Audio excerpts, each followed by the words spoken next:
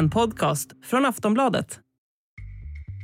Närmar vi oss slutet för Systembolaget? Det är frågan som fallit på mångas läppar den senaste tiden. Energi och näringsminister Ebba Busch säger i alla fall att det är grönt ljus för gårdsförsäljning av alkohol i Sverige. Och det var också det som drog igång en laddad debatt på riktigt igen. Nu kommer det bli gårdsförsäljning. Det här blir verklighet. Och hon lät väldigt säker på sin sak och väldigt taggad på det här själv. Men alla är inte riktigt lika säkra på det här. Ansvarige ministern Jakob Forssmed uttrycker sig långtifrån lika självsäkert.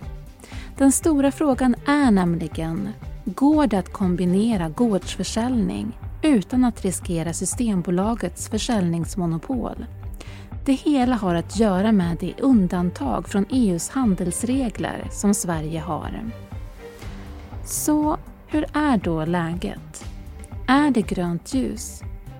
Och riskeras Systembolagets framtid om det blir begränsad gårdsförsäljning av alkohol? Inbjuden gäst är Erik Nilsson, politisk reporter på Svenska Dagbladet. Tidöpartierna, de säger ju att gårdsförsäljning av alkohol i Sverige kommer att bli verklighet. Eller hur är det? Ja, men de vill ju åtminstone det. De 4 partierna och plus Centerpartiet vill ju införa eller tillåta det som kallas för gårdsförsäljning av alkohol. Och de säger att de hoppas att det ska bli så den här mandatperioden. Men det finns ju ändå en del osäkerheter kring om så blir fallet. Ebba Busch, det verkar som att hon ändå varit inne på att det är grönt ljus. Jo, men så är det. Och det var egentligen det som återupplivade den här debatten. Frågan om gårdsförsäljning har utretts, debatterats, diskuterats hur länge som helst i Sverige egentligen. Men det var i februari som hon på ett möte med besöksnäringen stod på en scen och ropade ut att nu kommer det bli gårdsförsäljning. Det här blir verklighet. Och hon lät väldigt säker på sin sak och väldigt taggad på det här själv. Så att hon har ju verkligen gett den bilden att det här ska bli verklighet. Men sen så har ju andra röster från Tidöpartierna uttryckt sig mer nyanserat eller försiktigt, om man ska säga så, om den här saken. Ja, för ansvarige ministern Jakob Forssmed, han är lite mer försiktig. Det är ju vice partiledare i Kristdemokraterna, så det är samma parti som Ebba Busch. Och som du säger, han har ju uttryckt sig betydligt mer försiktig i den här frågan. Han återupprepar hela tiden att regeringen är positiva till gårdsförsäljning, men att de värnar Systembolagets monopol. Och jag har likt flera andra verkligen försökt pressa honom på den här frågan. Kan du garantera att det blir gårdsförsäljning under den här mandatperioden? Och där har han inte kunnat göra det. Så att det är ju en stor skillnad på vad Ebba Busch säger och på vad Jakob Forssmed säger, eller på hur de pratar om den här frågan. Utmaningen är väl just då att man vill ha kvar Systembolaget. Och det är lite där som man är osäker på om det går att förena. Precis. Det som regeringen vill och som Tidöpartierna vill är att tillåta gårdsförsäljning, men bara om Systembolaget kan få behålla sitt monopol, sin ensamrätt på att sälja alkohol i butik. Och det är ju det som ingen är riktigt säker på om det går. Och det är det som drar ut på tiden. Aftonbladet Daily är strax tillbaks.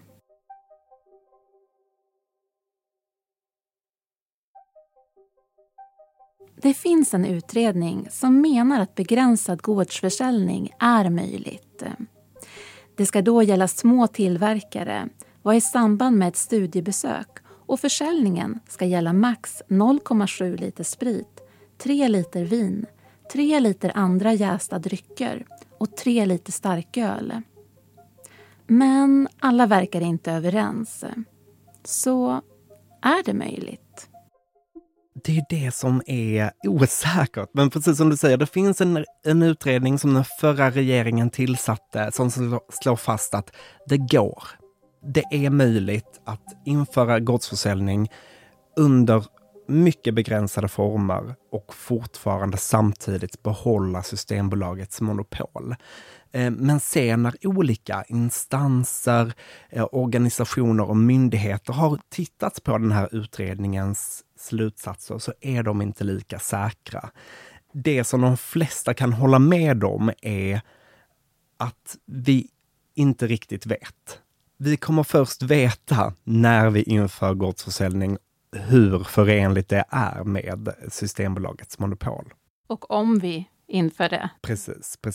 Svenska Dagbladet, ni tog ju del av en intern rapport från Socialdepartementet som då lyfte just risker.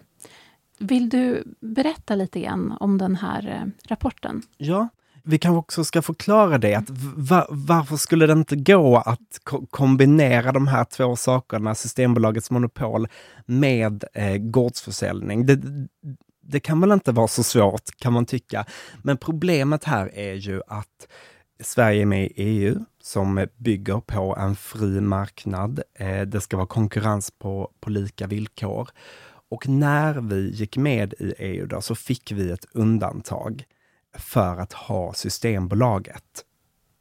Och det är det undantaget som eventuellt kan riskeras om gårdsförsäljning blir tillåtet. Och då så finns det den här utredningen som vi pratar om som sa att det går att kombinera de här två olika sakerna. Men tjänstemännen, de opolitiska tjänstemännen på Socialdepartementet, deras egna jurister och experter, de ville själv kolla på det här. Hur hänger det här ihop? Har den här utredningen verkligen rätt? Och då tycker de ju inte det, utan de ser ju de här stora riskerna med, eller den stora risken att om Sverige tillåter gårdsförsäljning så kommer Systembolagets monopol att falla för att det strider mot det undantaget som vi har från EU. Om vi tar det ytterligare ett steg bakåt då. Varför finns det en önskan att få till gårdsförsäljning av alkohol i Sverige? Ja, men det finns egentligen flera olika orsaker till det. Men dels så vill ju de här egna producenterna ha det, mikrobryggerierna och vinproducenterna, för att det skulle skapa fler arbetstillfällen, tycker de. Det skulle locka turister om man fick besöka de här vingårdarna och också köpa med sig något hem. Men sen kan man ju också titta på det på ett större, med en större blick, så skulle ju det här vara en frihetlig reform enligt vissa då, och det skulle vara härligt helt enkelt, tycker många, att få åka till en vinproducent eller ett mikrobryggeri och köpa med sig några flaskor hem. Svenskar är ju väldigt positiva till gårdsförsäljning, men de är också positiva till Systembolaget. Så att det är många som vill förena de här båda två. Sen finns ju då Finland. Och då pratar man om att så här, men Finland har gårdsförsäljning och de har ju Alko, heter deras systembolag. Men det är inte helt säkert att det skulle gå för Sverige bara för att det går för Finland. Vill du förklara lite grann här? Nej, men det är som du säger, Finland är det mest intressanta landet att titta på här. För det är ju ett EU-land, som du säger. De har sitt egna systembolag och de har gårdsförsäljning. Deras gårdsförsäljning är ju också begränsad. De har massa begränsningar i sin typ av gårdsförsäljning.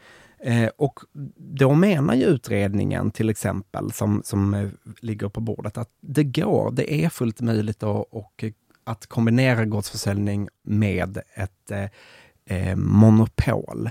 Men det är lite annorlunda, det är lite annorlunda begränsningar. Till exempel är det inte, de får inte sälja druvvin i Finland på den typen av gårdsförsäljning, utan det är något bärvin.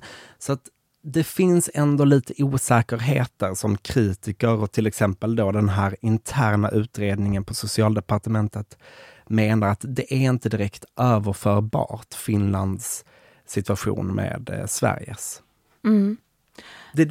Det är mycket osäkerheter som alla lyfter fram här, och det är det som gör det krångligt.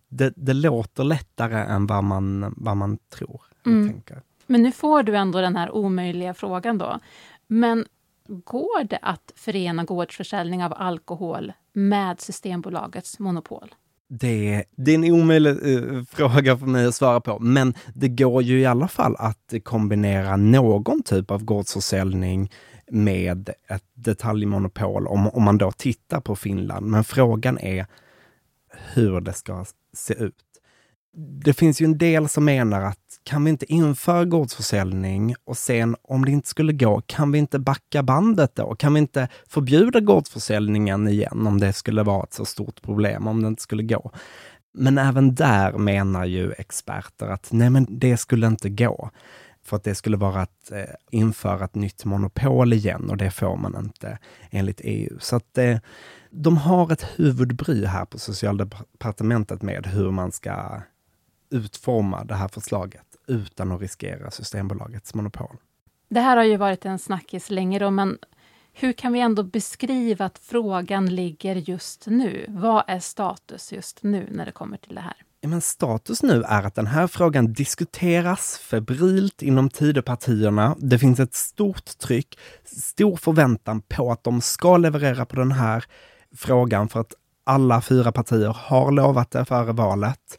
Många borgerliga debattörer menar att det här skulle vara ett jättebra sätt att eller tillfälle för regeringen att göra en frihetlig reform, visa att man är en borgerlig regering. Så att det finns ett hårt tryck på att regeringen ska leverera, samtidigt som de vill minimera riskerna så mycket som det bara går, för att de vill inte riskera Systembolaget. Så att de håller på att diskutera den här frågan nu och jobba framåt. Ambitionen är ju att det ska komma ett förslag så snabbt som möjligt. Tror du, som ändå du har insatt, hört många olika röster, tror du att det kommer att bli gårdsförsäljning? Under den här mandatperioden? Ja, under den här mandatperioden. Det är frågan alltså. För några månader sedan så skulle jag nog svara ganska enkelt ja på den frågan. För det kan ju tyckas ganska lätt att bara tillåta det här. Men nu när jag har läst den här interna utredningen från Socialdepartementet, när jag lyssnar på vad de olika partierna säger, så väger ändå den här risken om att förlora Systembolagets monopol ganska tungt hos de här partierna. Och det säger ju Jakob Forssmed själv, eller det säger ju partierna själva, att vi kommer ju inte riktigt veta förrän vi inför gårdsförsäljning om det är förenligt med Systembolagets monopol, för då är det upp till EU-domstolen. Det sa Erik Nilsson, politisk reporter på Svenska Dagbladet. Du har lyssnat på Aftonbladet Daily med mig, Eva Ericsson, och vi hörs snart igen.